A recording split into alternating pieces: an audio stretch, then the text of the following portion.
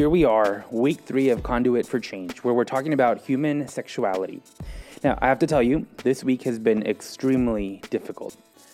Honestly, when it comes to preaching, every week is difficult, but this week in particular has been more difficult to prepare for.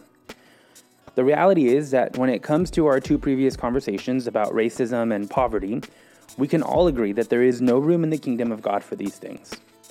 We may disagree on how to eliminate injustices like racism and poverty, but in the end, and for the most part, we are of one mind when it comes to our need to eliminate them. But when it comes to the global church's understanding of human sexuality, we are not of one mind, not even close. Some people in some churches take a more traditional understanding of human sexuality and are of the mindset that humanity was created to be in relationship between one man and one woman. There is a whole other side of the church, known as the more progressive side of the church, which believes that heterosexuality, so in other words, our traditional understanding of marriage between one man and one woman, is not the norm for all of creation, and that we need to make room in our theology to be fully inclusive of all people in the LGBTQ community. Then there's a third side, most commonly known as the centrists. Centrists can either be traditional or progressive.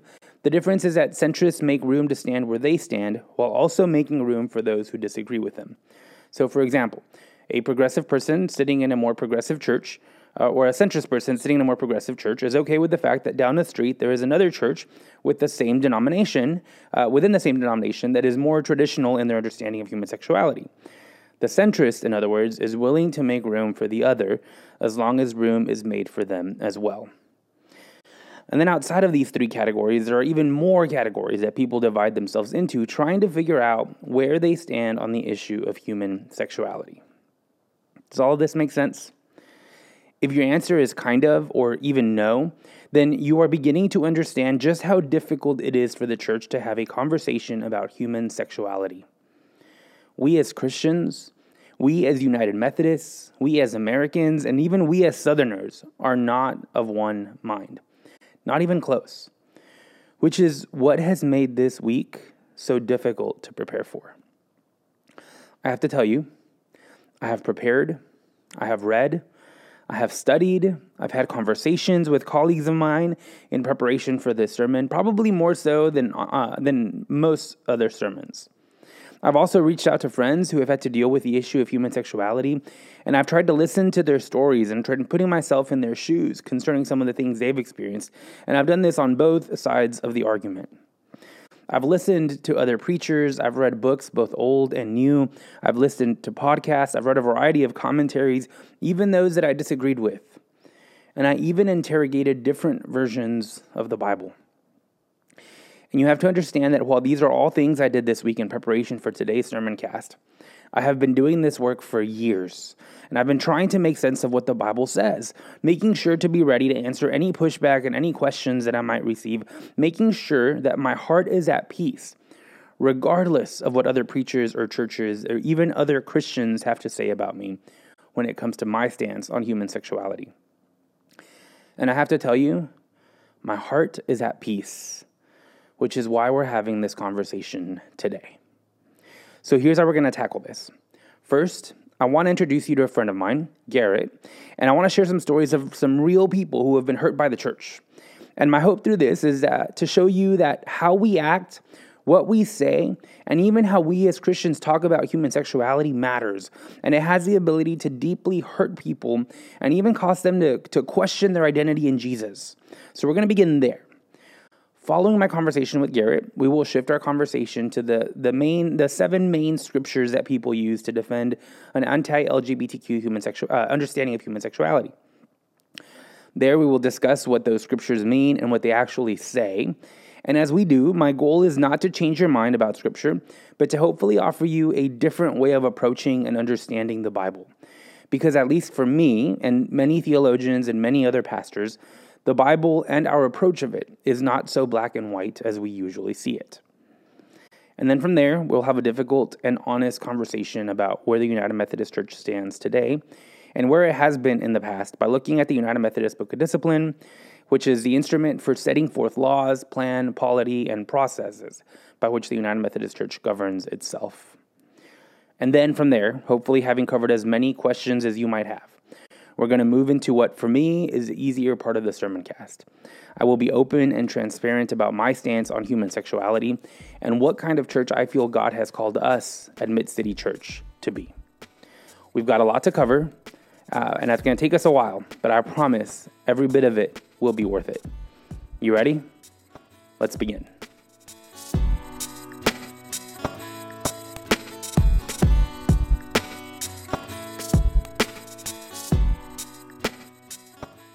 Well, Garrett, thank you so much for joining us. This has been a fun series, I know, for us as a church to be able to journey through, and this is the week that I've been looking forward to, especially getting to be in conversation with you. I've known you for a couple of years now. I've known your family even longer, and I just when we knew we were having this conversation, you were the person that I wanted to reach out to, and so thank you for being on this sermon cast today. Thank you for having me. I appreciate it. I'm happy to share my story. Thank you. Well, one of the things that has become a tradition for us on the Sermon Cast is instead of me kind of coming up with a bio of the person joining us, we like to invite the person to share about themselves and what things they want to share about themselves. So, Garrett, who are you and what do you do? Would you tell us a little bit about yourself? Sure. Yeah. So I am the owner at Circa 1857 here in Mid-City. My husband and I also own a shop downtown called Brass, which we just opened on December the 1st. And then I was just elected as the board president of Mid-City Merchants here in the Mid-City community. And so that's my professional, side. But other than that, I like just to support my local mid-city businesses, my local restaurants, and so forth, and try to play a good part in the community. Yeah, and you do play a good part in the community. I'm going to brag on you for a second. But it's one of the things I've appreciated about you from the day I met you is how much you care, not just about your businesses, but you care about the community. You care about the people who live in the community, and you care about helping everybody succeed and not just your own success or Circa success. And so I love that self-sacrificial heart you have. Yeah. Well, I certainly think all it's all tied together. Everybody else's success is also mine. So the better that the community can be, the better I can. And I think you got to lead by example. Yeah, I agree. I love that. And I'll throw a shameless plug. If you haven't been to Circa or Brass, you should go. There's tons of awesome stuff. You'll love it. And everybody, Garrett, Luke, everybody is just phenomenal. So I really encourage y'all to go. Yeah. Well, Garrett, the other thing that we've been doing through this series is we have this belief that we all have to be on the same page as to what we're talking about. And so we have the first thing we do on this sermon cast is to really define the conversation. And so this week we're talking about human sexuality. And normally when we talk about human sexuality, the phrase, the acronym that gets thrown out is LGBTQ. Would you help us understand just kind of your definition of not just that, but like what is it, like when people say I'm gay or I'm bi, or like what does that mean in general? It's a loaded question. Well, I certainly think that there's quite a few letters now in the list, which I think any inclusivity is fantastic. To me, I think that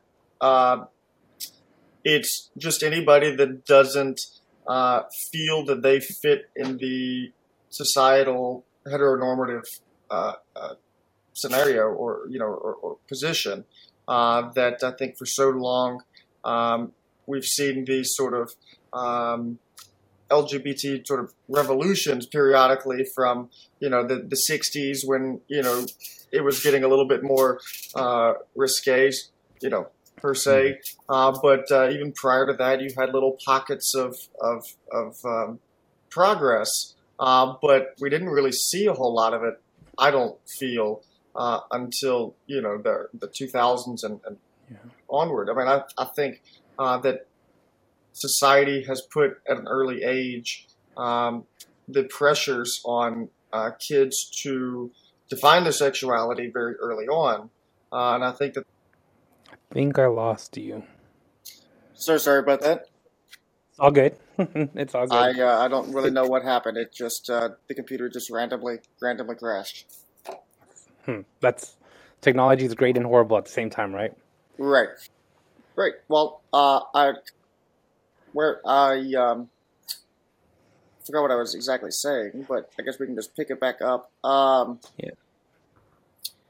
Uh, Let me see. We were talking Basically, about. I think that the LGBTQ plus applies. I think to It's okay. anybody that does not feel that they fit in a uh, heteronormative society uh,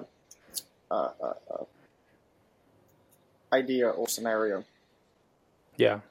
Yeah. Thank you for that definition explanation. I think it's really I think it's helpful to begin there, and I'll share a little bit about my story in a little bit with that. But I think it's thank you for helping us begin there. Before I share any of my story or my experiences, I want to ask you, um, what's been your experience as a gay leader in our community? And I asked that question because for me as a pastor and really as a pastor and as a Christian, as my understanding of what it means to be a Christian, I think it's my and our job to help our community be more reflective of the kingdom of God. And so I'm constantly asking the question, is there room for this in heaven? Is there room for this in the kingdom of God? And so when it comes to the treatment of LGBTQ people in our community, um, I think that treatment is wrong, and in many ways, it's wrong when when it comes to homophobia, when it comes to the way we treat people, and there is no room for those things. And so, I'm curious. Like I as a straight man know that it is not easy to be gay, but I'm curious, like from your experience, like what's that experience like for you? I'd say that I, I'd say that I did not really have a whole lot of issues. I mean, I came out to the majority of my friends pretty early on, and that I never really felt any of that pressure. I never personally felt that I lost any friends, or I mean, that was always a big concern. Is I'm gonna be honest with them about myself, um, and that they might think of me differently, or they might.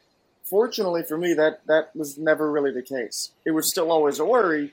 That said, though, in random scenarios, there homophobia is unfortunately alive and well in Baton Rouge, in the world. Uh, you know, and we'll probably dabble on this a little bit later. But I about so I came out to my family about 3 years ago, so pretty recently. But that was after I got attacked at a Mardi Gras ball for no reason. Just a guy came up behind me and said some nasty slurs, and then just started hitting me. And so there was no provocation. There was nothing. It was flat out. I had never seen this guy. I was minding my own business.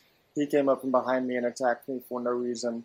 Um, and uh, it kind of led to one thing to another. And at that point, when you've got a minor concussion, you kind of have to come out and say Yeah. why you were attacked. And I knew we were going to be going to court and that we were going to be doing all of that. And so it was just it was the catalyst for that, which was an unfortunate circumstance, but it worked out well in the end.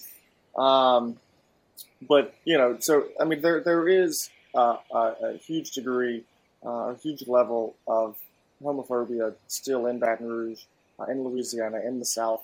I mean, at Circa we have our pride shirts and everything that I love to wear and support my community, and tell everybody that you can be out and proud and loud and whatever else. But even still, there are still times and places that I won't wear it. My friends and I took our road trip a couple of years ago, where we did no interstate whatsoever. We took only the back roads. We thought Mhm. we were going to see little town, small town America. and it was going to be, this beautiful sort of romantic road trip. And instead, not instead, but in a lot of places, it occurred to me that I wouldn't wear that shirt in this area. Yeah. I certainly think that my black friends and colleagues would have felt uncomfortable. I mean, when you're driving past and it's rebel flags constantly, that's a little unsettling, I think, for anybody that does not fit in the stereotypical white community. It's we've made a lot of progress. There's still a lot more to be made, though. Yeah, yeah, no, I agree. I can relate to that story of um, so many people in their experience will have some sort of experience of who I am does not belong here, whatever that community is, right? And I mean that's just to know that there is a part of you that is not welcome and a part of you that you cannot change. Like the country club, right? Like if I wear the right clothes and I have the right money, I can get in. But when it comes to like a part of who I am that I cannot change and not be welcome for that, like it hurts. Um, but at least for me, like it also causes me to question, like, am I less of a human because I don't fit in? Do I even want to fit in? Like there's just all these questions and thoughts that come up with when you get to a moment when you realize, yeah, it's something about me that I cannot change that is the reason why I am not allowed or welcomed or seen as equal in these situations. And that's just Yeah. hard to, Oh, yeah. certainly. I mean, I think, when I've been put in those situations, I've kind of adopted the, well, I don't care what you think attitude. I'm here, I'm not going anywhere. I'm a bit defiant in that Mm, scenario. That the more you dislike me, the louder I'm going to get. And mm. so I can be a bit petty sometimes. So I will go out of my way to rectify that issue Yeah. and make sure that I'm good. If I want to be a part of something, I'm going to do it, whether you like it or not. Yeah. That said, it still is always that little chip on the back of the shoulder Mhm.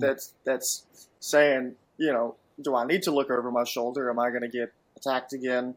Am I just going to subject myself to more issues than what it's worth? Um, it's just that's the Yeah. fact of life, unfortunately, at the moment. That said, I'm very excited to see kids. Luke, my husband, was a school teacher for a few years, and the kids today, one, it's I think really interesting that they don't care for the most part. Mm. They don't care if their teacher's gay. They don't care if their classmates are gay. It's just we're all here, Yeah. and I think that that's really a good sign to see that as we do progress as a society, that it does matter less and less. I hope it continues to move that way, and I think that it will. Um, I mean, I didn't read the article, so I probably shouldn't quote it, but I just saw a thing today pop up on my phone, I believe from USA Today, that had said that in a new poll, it's like 7.1% of the Mm. United States Mm. is identifies as LGBTQ. Um, Yeah.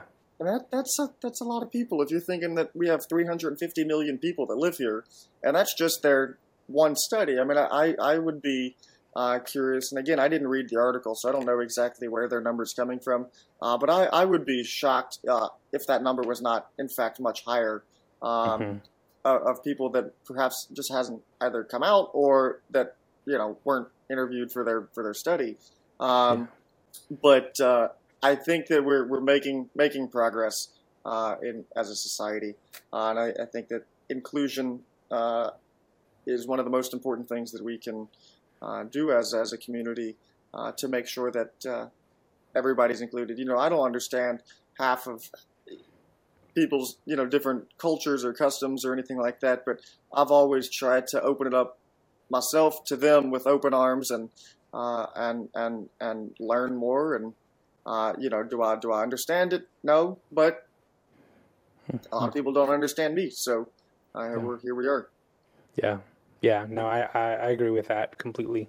Um, I think ultimately what it boils down to when I hear you saying is, um, at the end of the day, we're all people, all human beings, and like that's what unites us as people, and that's what makes our humanity, our humanness. And it's not about fitting into certain boxes. It's not about do you fit into a social norm or do you fit. It's about you're a living, breathing person. And as a pastor, I would even say you're a child of God, and that's what gives us all the ability to be accepted as equals and um, yeah, not the ability to check off some sort of box. But yeah, I think you just muted yourself. There we go. Sorry, you were muted for that. I keep pressing buttons. You're good. What I was going to say is that I as a person, generally don't like to label myself as any one thing or another. But I recognize that they're important periodically. But I Mm, think that as a society, as we can kind of get away from labels that are put upon us rather than self indulged, the better we'll be. I mean, I would say that as a gay man here, I don't fit in with the stereotypical gay yeah, crowd, and vice versa. I think that the diversity in everybody's sexuality and everybody's existence is a thing to be celebrated and to be joyous about, rather than trying to say, oh, well, what exactly are you? Uh, and I think that I think that's important. yeah, yeah. I agree. I love you saying that because one of our values at the church is kingdom diversity. And for me, when we read through the book of Revelation, there's a part where John looks up at heaven, and it says he sees a multitude of people that are different languages, tribes, like just more people than he can begin to count. And this idea of like the kingdom of God is more diverse than we can begin to imagine. And at the end of the day, at the kingdom of God, it's not going to be like, well, you people fit here and you people go. It's everybody is in the same place because we're all one people, and there's a diversity of people. And yeah, I mean We that's all exist, and yeah, we're all trying to do our part. I think yeah, for our lives and yeah, for our community and for our loved ones. And um, I think the sooner that people are allowed to exist without having to uh, identify as one thing or another, and just be allowed to just be here and be present, I think the world will be a bit of a better place. And I think we're yeah. headed there. Again, I think like I said a few minutes ago, with kids today, not really having to come out as much or not Mhm. caring as much. I mean, a lot of my friends that have younger siblings, or colleagues of mine who've had kids, didn't really have to come out. It was just sort of a, this is the way it is. Mhm. They come home, and he likes another boy or she likes another girl, and um, that's just it. And it's never Yeah, questioned. It's never, and I think that's really really exciting to see as we move forward. As far as you don't, there's not. I don't want to speak for everybody, but the level of pressure of the weight on your shoulders, having to say, I've got to come out. This is a really tough choice. I think is a bit more fluid now, yeah, where you don't quite have to have that interaction all the time. I think a lot of cases whether it be it's expressed on social media, and so people just kind of pick it up, or it's just expressed through your personality and people pick it up. I think it's really exciting to see that that painful, tense, fear and conversation of coming out, particularly I think to your parents. hmm, I don't necessarily find is a whole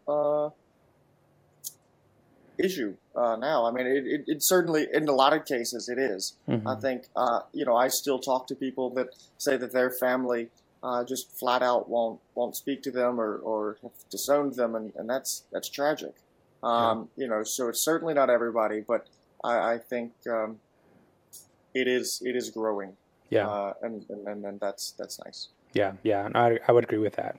So let me ask you, I've taken a whole bunch of your time already, but let me ask you just one last question. What can one is like, so I agree with you that we've made a lot of progress, but I think there's still a lot of progress left to be made. So what can we, one as people, excuse me, one as people, what can we do? And two, like challenge me as a Christian. What can we do to make things better for the LGBTQ community here in Baton Rouge and everywhere? Well, I think, like I just kind of dabbled on, I think just letting people exist without question, without fear, and, I think one of my favorite artists, Nina Simone, had said, quoted, and I'm probably going to get it wrong, but she was asked, what is freedom? And she said, freedom is no fear. Not having to worry that somebody's going to come after you, whether it be socially, whether it be physically, just the idea that there's no fear is true freedom, I think. And I think that's going to be a good way to get society to, or for the LGBT community, and any community for that matter, to truly feel free and free to exist without persecution. I am curious to see, like you mentioned at the very beginning with the Methodist Church in particular, there seems to be a little tug of war on which way to go, and I think it would be very tragic for the church to go the other route. Yeah. I think that would be taking a huge step back. I mean, I grew up in the Methodist Church, and feel that it, for the most part, was always inclusive. Again, I mean, the church that we went to as kids was a bit more conservative and a bit more old school, I think, just given the population or the demographic that went, being that I think the median age was like 70. So I think that the church can offer a safe place for people, kids particularly, to learn about themselves.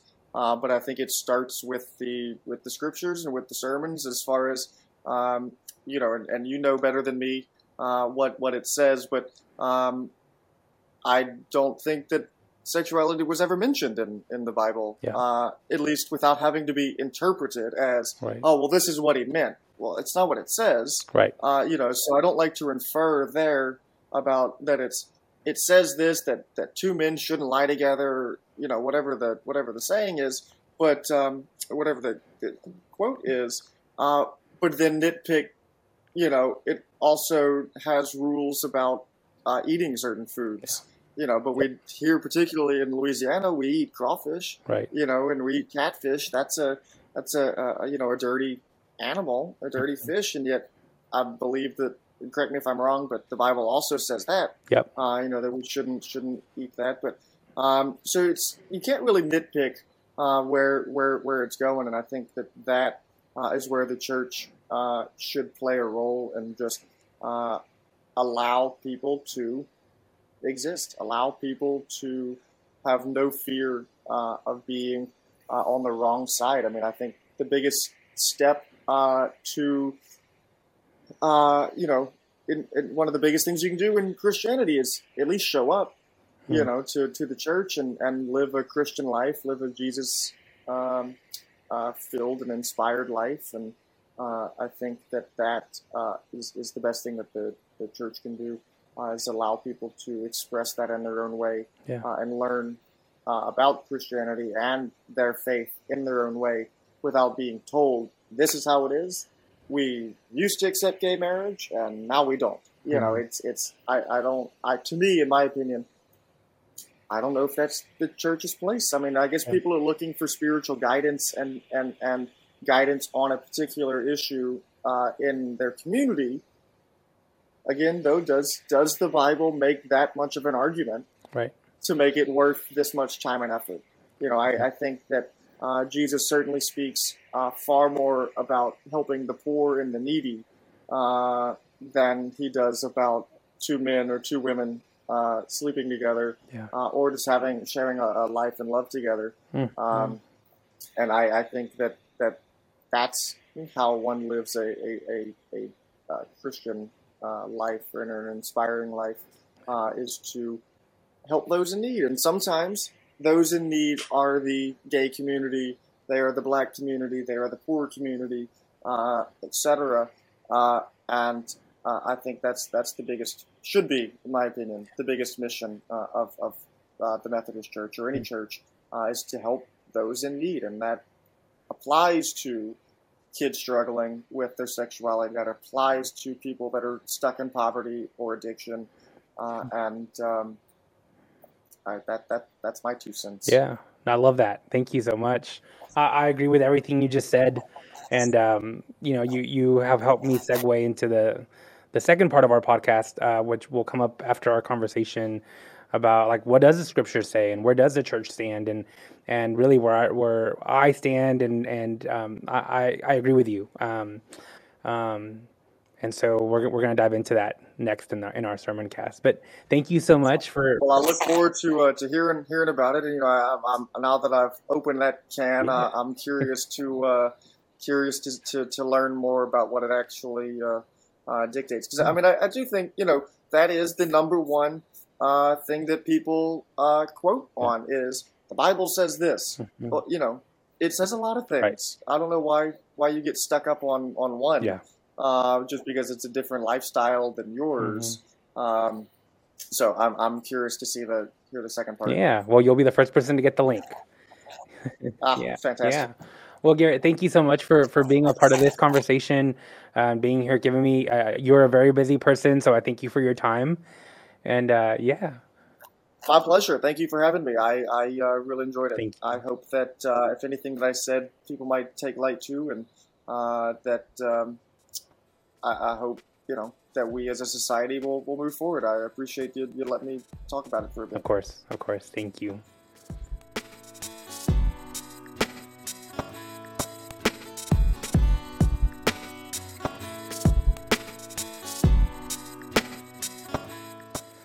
I'm thankful to Garrett for joining me on this podcast and for him sharing his experience. I actually met Garrett just before the incident he shared with us about getting jumped after that Mardi Gras ball, and that was a difficult season for him and those close to him. And the sad part is that Garrett's experience is experienced by many people within the LGBTQ community, both through micro and macro aggressions every single day. On a macro level, we see this through violence, protests, even harassment of people in the LGBTQ community. Garrett's story is an example of that, which is a problem. And that's something that all of us, whether conservative, progressive, or somewhere in between, can agree on. There is no room for violence against any person, including those in the LGBTQ community. We agree that these type of microaggressions need to stop. Where most Christians disagree, however, is on the idea of full inclusion, particularly on the issue of same-sex marriage and the ordination of gay people. And it is when it comes to the issue of full inclusion that the people of the LGBTQ community experience microaggressions, especially from the church, a lot more often. Now, let me explain. When I look in the mirror, most days, I see myself as someone who is not only called to ministry, but most days I see myself as someone who is gifted in ministry to be a good church leader, an effective church leader. But I have to tell you, there are some people that I have met, whether it was when I was in seminary or maybe people who are currently in seminary right now, who are very gifted beyond my own abilities and are called without a shadow of a doubt to ministry. Compared to them, I feel like my ministry gifts and abilities are minuscule. Yet, they are told that they cannot serve the church in an ordained capacity because of their sexual orientation. Let me give you another example of microaggressions like this. I have a friend in Texas who has been a worship leader at a large church for a long time, who through worship leading has led many people towards a deeper relationship with Jesus. He is one of those worship leaders who, when you look at him, when you meet him, you know that God is so clearly moving through him.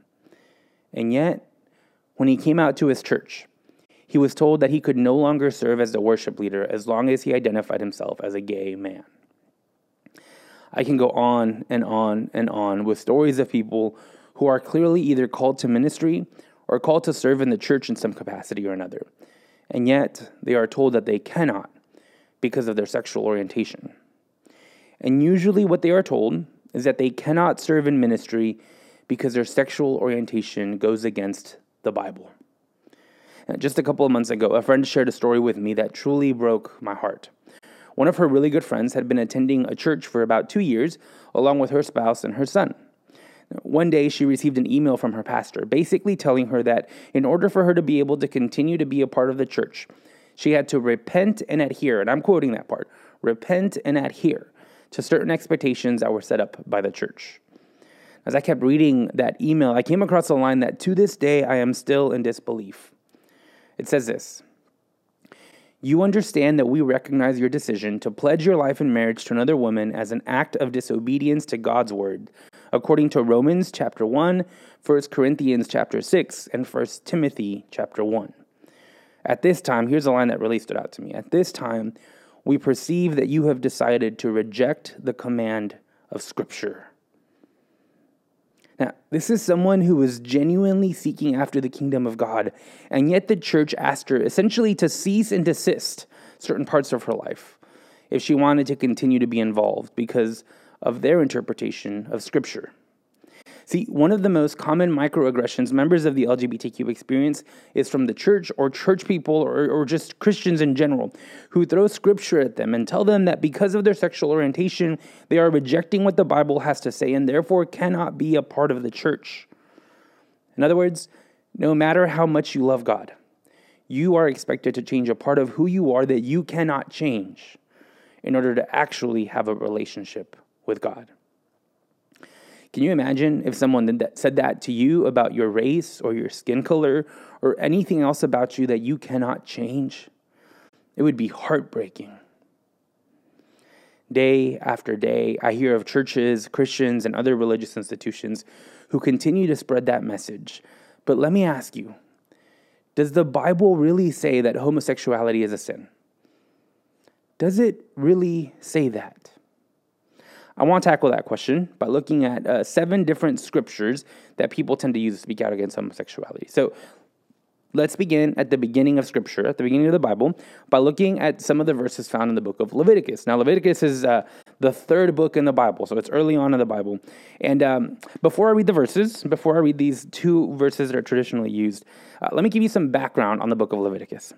So Leviticus is traditionally known by scholars as the priestly manual. Basically, it's a user manual for the priests of Israel. And it focuses on doing 3 things, and this is an oversimplification, but just go with me for a second.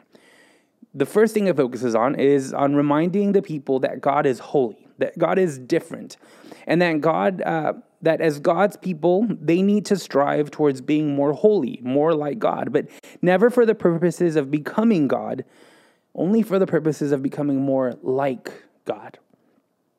The second thing it focuses on is on outlining laws, rituals, and prescriptions for how the Israelites are supposed to live in the wilderness. Now, if you have spent much time in the Bible, you know that the Israelites were once slaves in Egypt.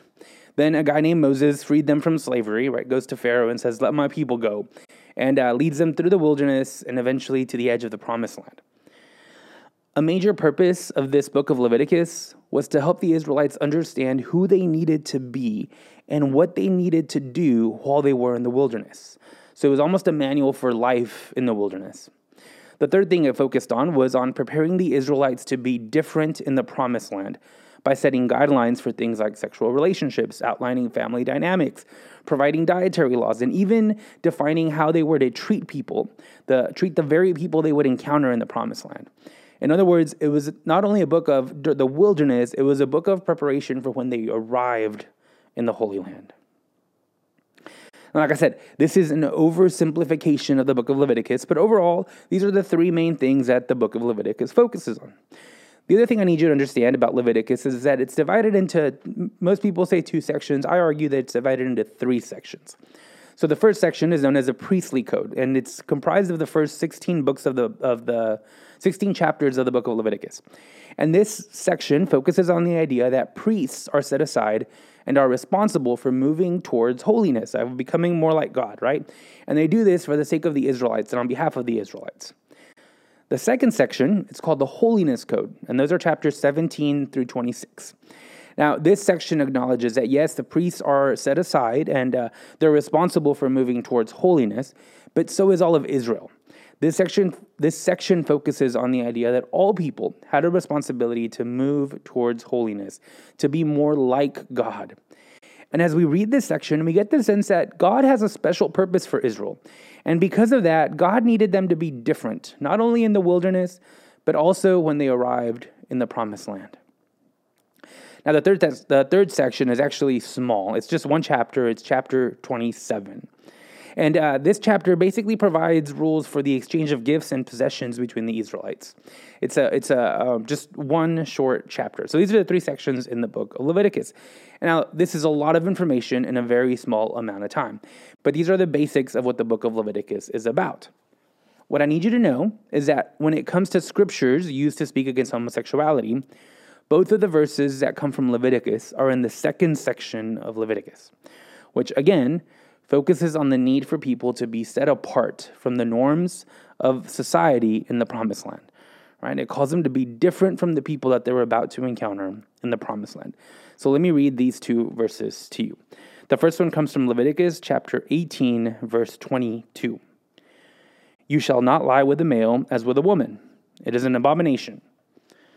And then I'll flip over a couple pages. And the next one is Leviticus chapter 20, verse 13. If a man lies with a male as with a woman, both of them have committed an abomination. They shall be put to death. Their blood is upon them. Now, many of my more conservative friends look at these two texts in the midst of what the holiness section is about and claim that very clearly the Bible speaks against homosexuality. And I will concede that if we stop there, they seem to be correct. The Bible says it, therefore we have to believe it, right? But there is so much more that still needs to be asked and said of these texts. For example, if these verses are about the Israelites not giving into societal norms that they were about to encounter in the Promised Land, then we have to ask the question, what is the societal norm that these verses are talking against or about? In other words, do these verses really talk about homosexuality in the way that we understand homosexuality today? Or do they speak to a societal practice that was common to a very specific people, right? Those in the Promised Land, in a very specific time frame around the late 13th century BCE, that has nothing to do with our understanding of homosexuality today. Now, for the sake of clarity, let me use the words of Reverend Adam Hamilton, the senior pastor of Church of the Resurrection. He says, we have to ask ourselves this. Are these stories for a particular people in a particular time, or for all people and for all times? See, I believe that these verses were for a particular people in a particular time, because when we dig deep into the social norms that these verses seem to be pointing to, we really get the sense that these verses are not talking against homosexuality, but rather against things like gang rape and using sexual intercourse to assert dominance over another person, which were both very common practices among the people living in the Promised Land. And we actually get two examples of this directly out of Scripture. The first one comes from Genesis chapter 19, verses 1 through 11. Now, for the sake of time, I'm not going to read the whole thing, but I will give you a quick rundown. Basically, the Bible tells us that these two men, or two angels, show up in a town called Sodom, and they end up staying in the house of a guy named Lot. Now, right before they go to bed, we're told that young, old, and I'm quoting this, young, old, all the people to the last man came to Lot's house and kept harassing and threatening Lot to throw these two men out so that they could get to know these men. Now, the word to know in Greek is the word yada, which translates to have intimate relations. So essentially, all the men of Sodom have come to the Lot's house with the intent of gang raping these guys. And we have to ask the question, why? Was Sodom just a city filled with gay men eager to have sex with anyone who came into town, or was there something more?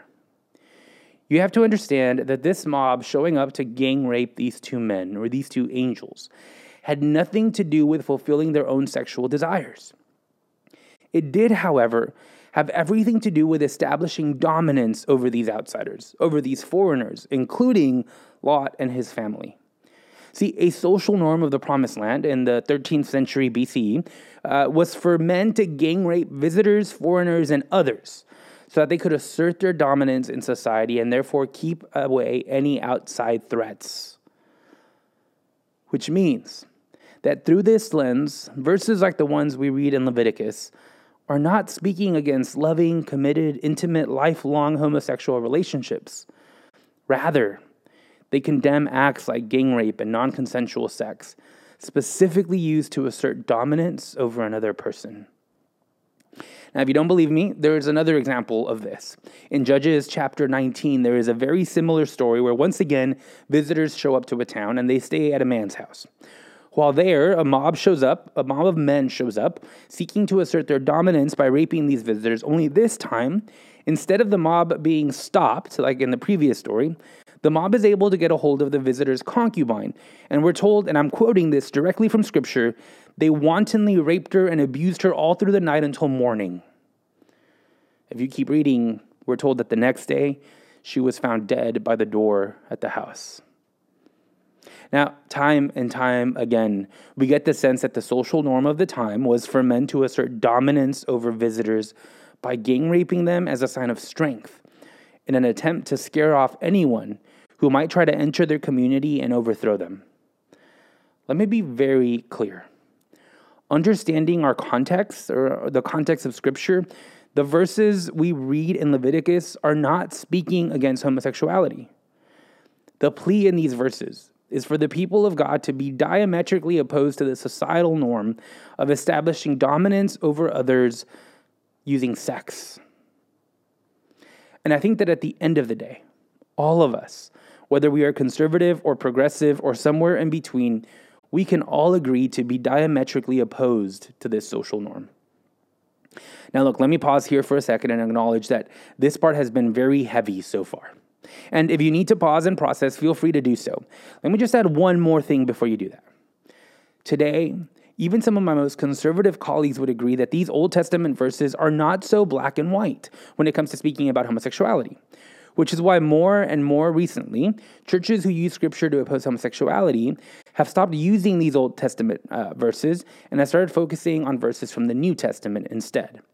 Case in point, the email I shared earlier.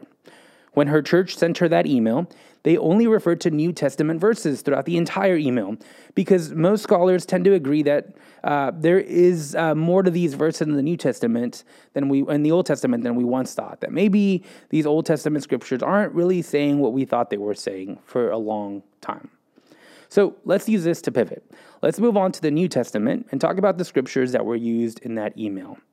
So let's begin by using two of the scriptures that they talked about that tend to be grouped together. It's 1 Corinthians chapter 6 and 1 Timothy chapter 1. So let's begin by reading them. And let's read 1 Timothy first. Ahora bien, sabemos que la ley es buena, si se aplica como es debido.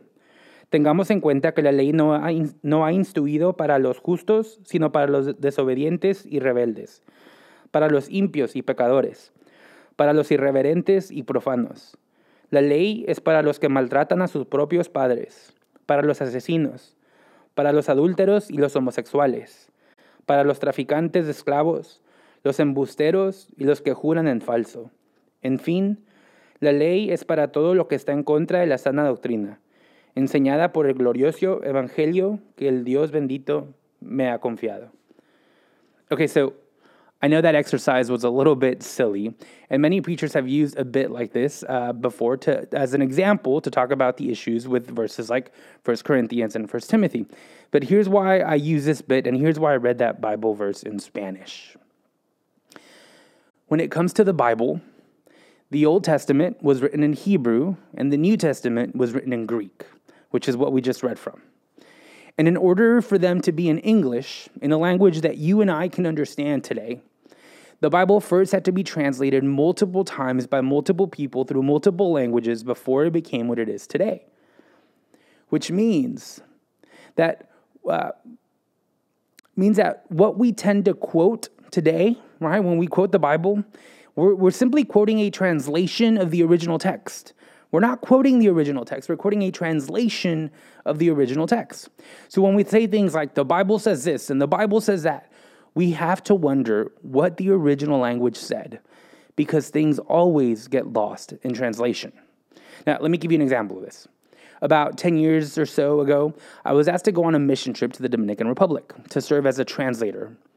Since Spanish is my native language and I'm very fluent, I quickly agreed. Now, the first night we were there, our team asked me to find out when breakfast would be served so that everyone could wake up on time. So I went up to the pastor and I asked him a very simple question. ¿A qué hora es el almuerzo? So in Mexico, this means what time is breakfast? And you can go to any restaurant in Mexico, ask that question, and they'll tell you what time breakfast is. But in the Dominican Republic and in many South American countries, the exact same phrase, literally the exact same phrase, means what time is lunch? Now, I'm sure you can imagine the confusion that followed when I was led to believe that our first meal of the day after traveling so long would not be served until noon the next day.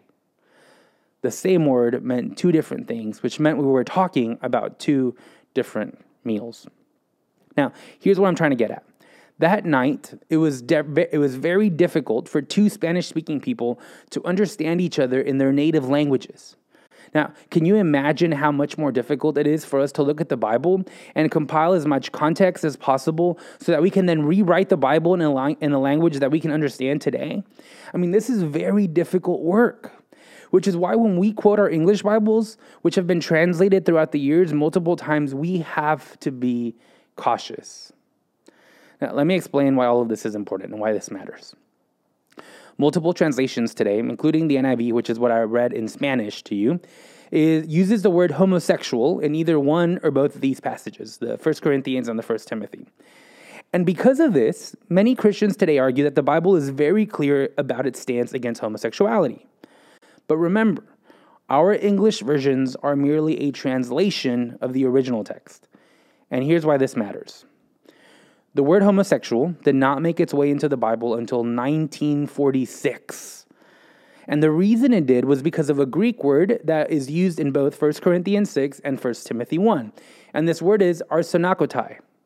Now, scholars agree that Paul probably made up this word, or at least coined this word, arsenakotai, because aside from these two instances, again, 1 Corinthians 6 and 1 Timothy 1, this word is not used anywhere else. So we all agree, scholars all agree, that Paul coined it. But what we do not agree on is on the meaning of this word. Now, for the purpose of this sermon cast, I only want to tackle two interpretations of this word. So at its root, some scholars argue that arsenakotai is derived from two words. Arsen meaning men and koitus meaning bed. Now, some scholars and theologians argue that when Paul uses the word arsenakotai, he was referring to the act of men laying in bed with other men. And it's because of this understanding that in 1946, when the Bible was being translated, scholars began to use the word homosexual in Scripture. Now, some defend this decision to use the word homosexual because for them, when the book of Leviticus was translated from Hebrew to Greek, the word arsen and koitos were placed next to each other.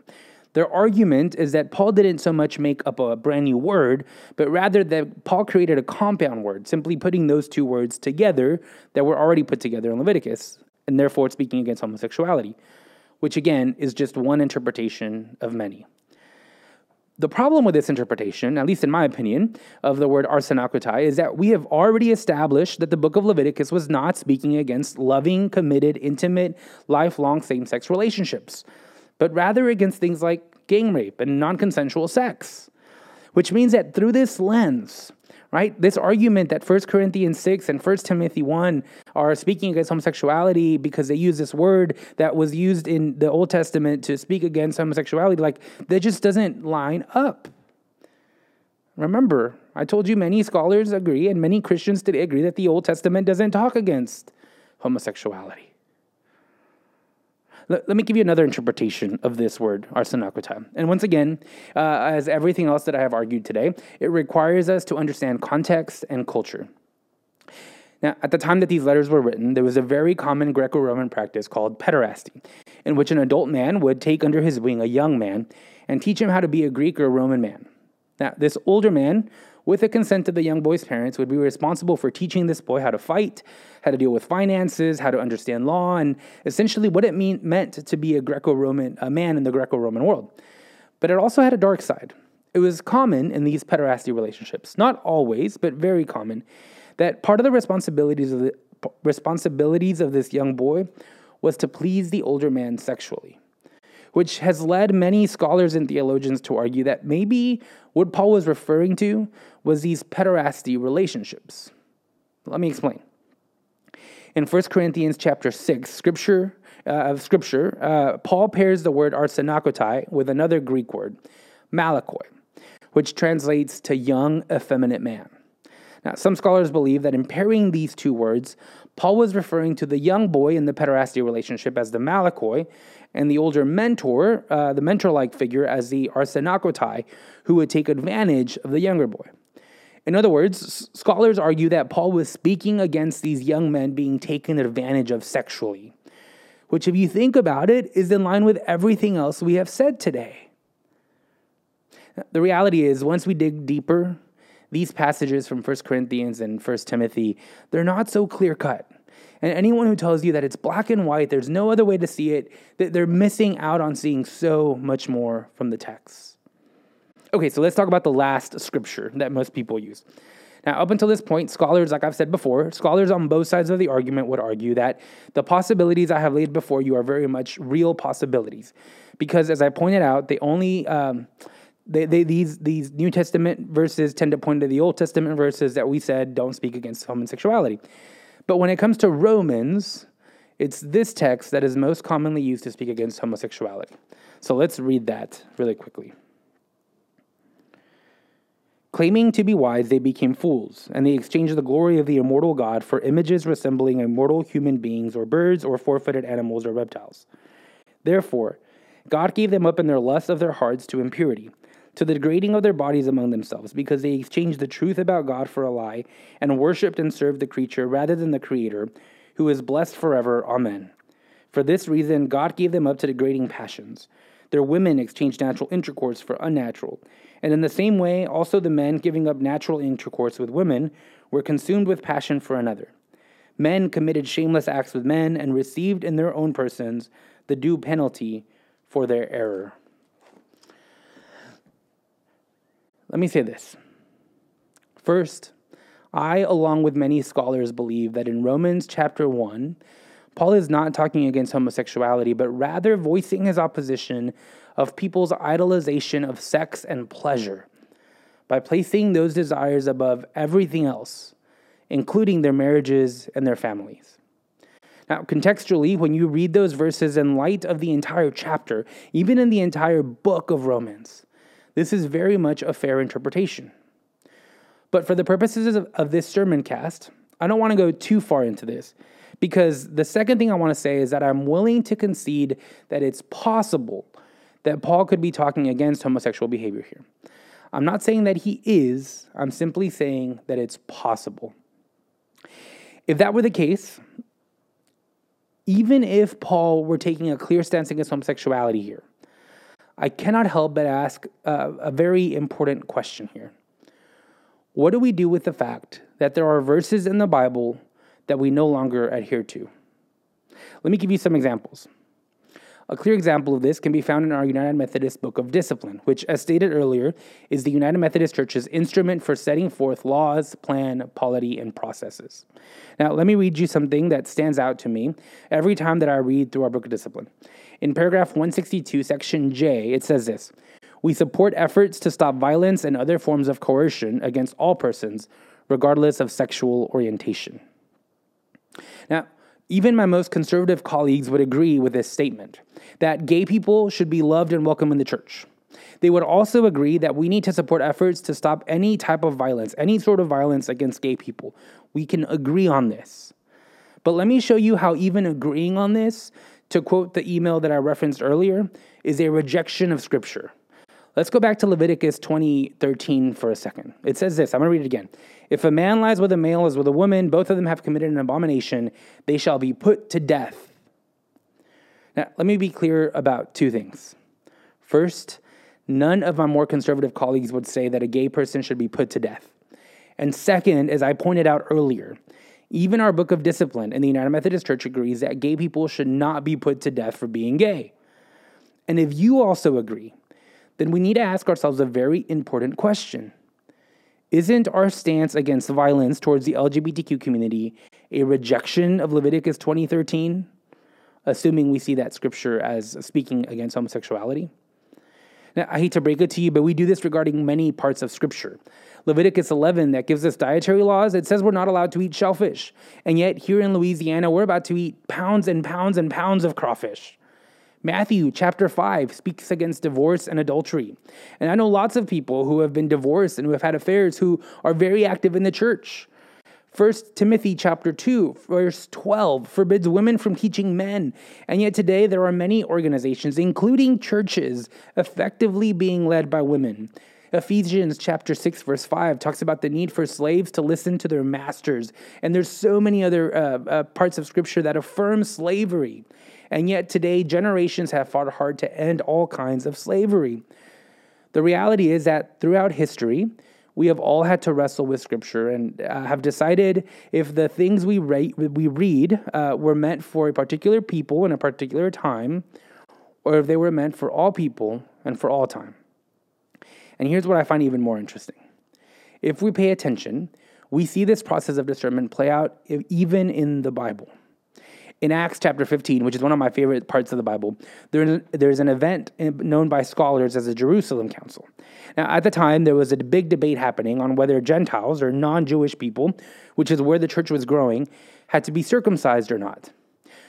The more traditional church leaders argue that God had made this command very clear from the very beginning and that all people who follow God should be circumcised. But Paul, Peter, Barnabas, and a couple others argued the opposite. They argued that the new Gentile believers should not be expected to be circumcised. By the end of this council, they sent news to the church in Antioch, Syria, and Cilicia, telling them that they were no longer expected to be circumcised. Now, all of this is in Acts chapter 15, and I recommend you go read it because it's a fascinating read. But perhaps what I find most fascinating about it is the fact that it was the church leaders, not God. It was the church leaders who decided after much prayer, debate, study, conversations, arguments, that they had the authority to no longer require circumcision of the new Gentile believers. Which, remember, this was something that God had directly said to the Israelites. This was required of them. And yet the church leader said, maybe not anymore.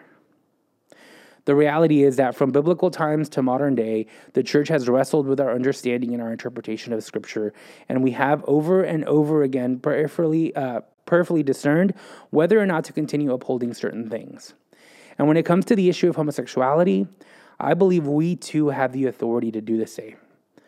But it must be done through proper discernment, in community, and never lightly, taking it as serious as that Jerusalem Council. And for me, it's important that we do this work because there are people in the LGBTQ community with whom God wants to have a relationship with.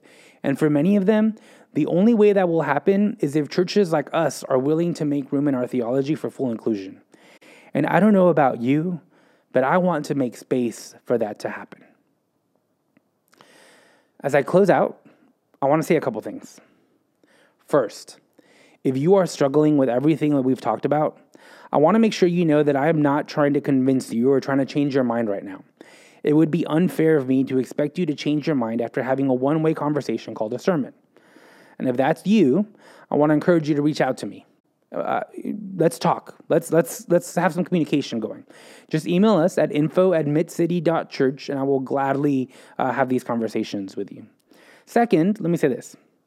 As long as I'm the pastor at Mid-City Church, we will be an affirming and welcoming church for all people. Now, I have to recognize that in the United Methodist Church, we are currently trying to figure out where we stand on this issue. And so our current Book of Discipline, I'm going to read this to you. Our current Book of Discipline says a couple different things. It says ceremonies that celebrate homosexual unions shall not be conducted by our ministers and shall not be conducted in our churches. It also says self-avowed practicing homosexuals are not to be certified as candidates ordained as ministers, or even appointed to serve in the United Methodist Church. So right now our church has this stance, but there are many in the church who are fighting, like myself, to have this stance changed. And those numbers are growing, and hopefully within the next couple of years, we'll be able to become a more affirming church. But until then, as long as I am the pastor at Mid-City Church, we will be an affirming and welcoming church for all people. 3, and this one's really important for me. To make room for all people does not mean that we throw out all sexual ethics. See, I believe that regardless of our sexual orientation, God calls all of us to holiness in our sexuality. In other words, all sex, gay or straight, must be practiced only within the confines of committed, intimate, loving, lifelong relationships. And that goes for all people. 4th, and I'll close with this. If you are a member of the LGBTQ community, I want you to know that you are compatible with the kingdom of God. Let me explain what that means. Something that I truly value in life is this idea of kingdom diversity, which for me means that the kingdom of God is more diverse than we can even begin to imagine. Now, this is based off of Revelation chapter 7, verse 9, where we're told that John looked up and saw a great multitude a multitude in heaven that no one could count, from every nation, from all tribes and all peoples and all languages, standing before the throne of God and before Jesus. Now, every time I read this scripture, what I hear is that God has welcomed into God's kingdom, into heaven, a diversity of people that goes beyond John's ability to articulate. Go and read it. It's a beautiful image, not just of how many people are there, but of how diverse the kingdom of God actually is. Now, I've got to tell you, as the church continues to talk about human sexuality, I can't help but wonder if our current stance has kept us from seeing what John saw, which is a kingdom that is diverse beyond our wildest imaginations, beyond our ability to articulate. And I don't know about you, but imagining heaven for any less than what it actually is feels like a disservice to our faith and to God. Which leads me to this, and I'm going to close with this. If the kingdom of God is more diverse than we can even begin to imagine, then maybe it's time for us as a church to make room for full inclusion. And maybe, just maybe, it's time for the church to reflect, here on earth as it is in heaven, the beautiful diversity that is the kingdom of God. May it be so. Amen.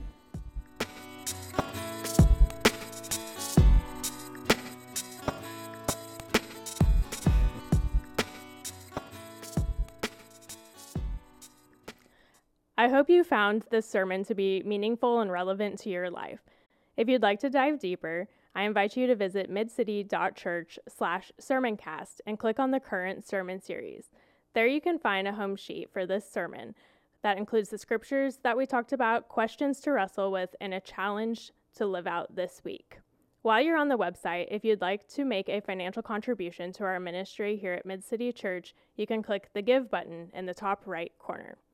If you're new to the sermon cast, I invite you to text the word HERE, H-E-R-E, to the phone number 225-307-0662 and fill out a Connect card so that we can get to know you. I'm so glad you joined us today, and I look forward to seeing you next week.